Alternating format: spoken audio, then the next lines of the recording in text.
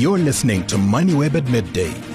There is growing concern over a new bill that state-owned enterprises, most of them in dire trouble, be transferred to a single state asset management holding company instead of retaining them under the embattled Department of Public Enterprises.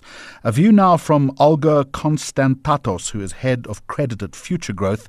And firstly, Olga, what specific criteria or strategy, in your opinion, could be established for determining which SOEs are transferred to this holding company?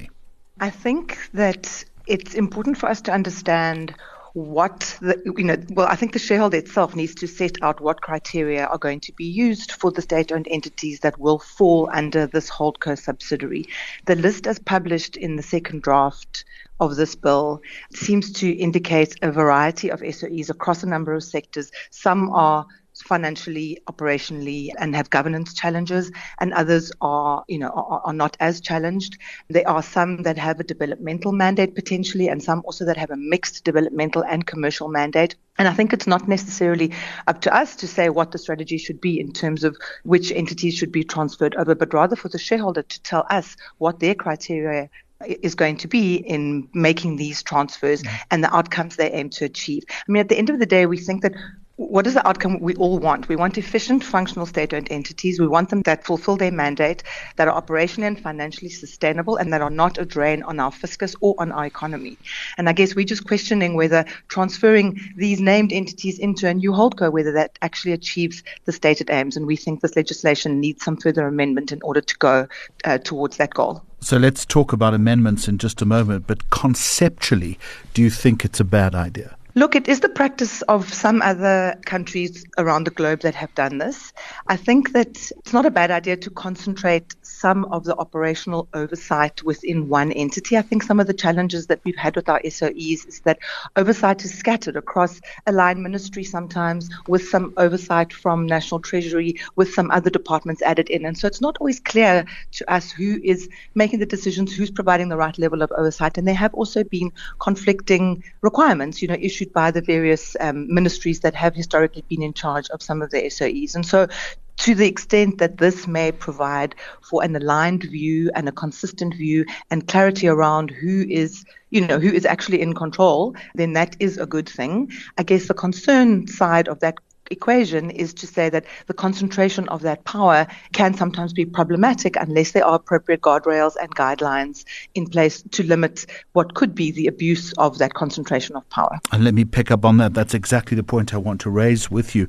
Given concerns around political interference in a concept like this, it would be important, would it not, to implement additional safeguards to minimize political influence and overexertion of authority. 100%, Jeremy, and that's exactly what we think. Where we think this bill maybe falls a little bit short. So this version 2 is a slight improvement on this front as regards version 1. So this version 2, so it's positive in that there is now a nominations process for recommending new board members. The previous version didn't have that and gave the president the sole right to make those appointments with no guidelines or input. So this version is a slight improvement. There is this nominations process outside the presidency that recommends appointments. But where we think it falls short is that the president is not obliged to follow these, nor is he required to give a reason for not following the recommendations, and nor is there an obligation on him to act reasonably in making his decision. And so while there is external input into the decision, there's no obligation really on the presidency to act on those recommendations. And so there is still the scope for inappropriate political interference, we feel. And that would be a key amendment that you would need to look at.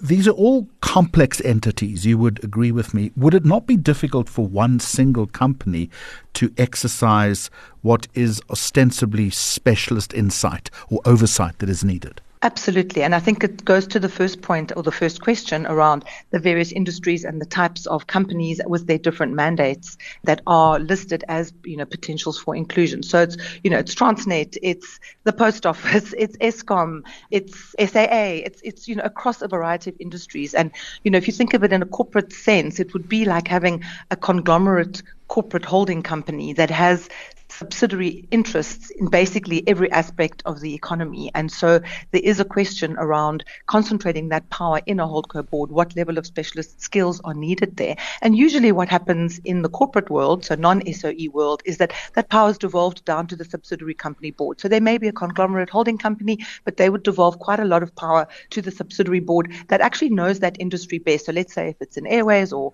logistics or whatever, the board of that particular subsidiary company are the specialists in that field and would be best placed to make decisions for that subsidiary. That's what would happen in the corporate world. What we think may be happening, or is at risk of happening with this legislation, is that the power to make decisions for that particular subsidiary company, be it in logistics or whatever, goes up a level to the holding company. And so we would question whether, what do they know better? What do those directors at the holdco company level know more than what the actual directors of the subsidiary company know? And we would argue that the subsidiary company directors are probably best placed to be making the decisions for that subsidiary. And so that is potentially a problem as we see it. And just a final one, oversight is one thing, but any new entity has surely got to ensure reform and also commercial success. Absolutely. And so I think that's one of the problems, is that the challenges that our SOEs have faced are not just around their ownership structure or their oversight structure. They are very significant operational financial challenges that exist at very many of them.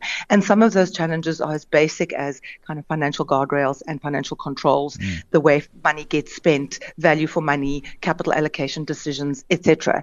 And you can legislate for some of that, but not all of that. The key to do that is to actually operationally reform the entities themselves, to put the right people in place, to make the right decisions, to have the right KPIs, and to be measuring targets appropriately.